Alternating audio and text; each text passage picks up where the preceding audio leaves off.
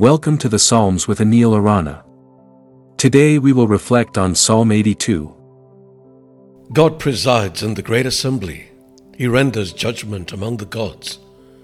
How long will you defend the unjust and show partiality to the wicked?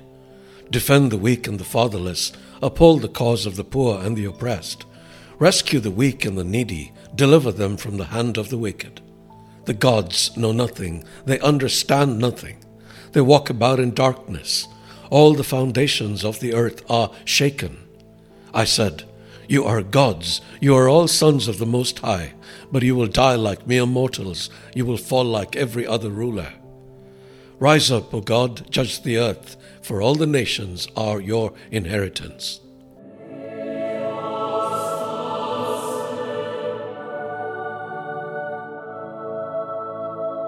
The psalmist Asaph depicts a scene of God presiding over a divine council where he renders judgment among the gods.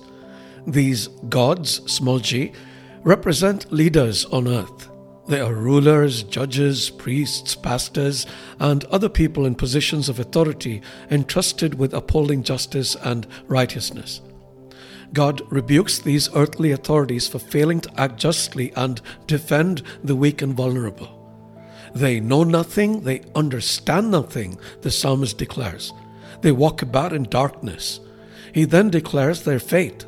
You will die like mere mortals. You will fall like every other ruler, he says before ending with a warning about the day when the true God would judge them.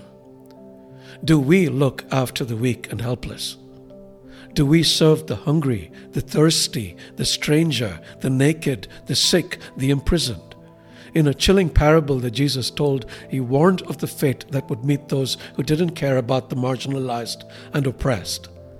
Let us not be counted among them. Let us be a people who strive for justice, showing compassion, love, and mercy to the oppressed. Let us advocate for change, using our voices, resources, and influence to make a difference in the lives of those in need. In doing so, we will become the heart of God to a broken world and help to heal it and make it whole. God bless you. As we reflect on Psalm 82 and its call for justice, let us remember our sacred duty to empower the weak and defend the poor. It is not a mere suggestion, but a divine mandate. Think about this today. For other great resources to help you on your spiritual journey, please visit anilarana.com.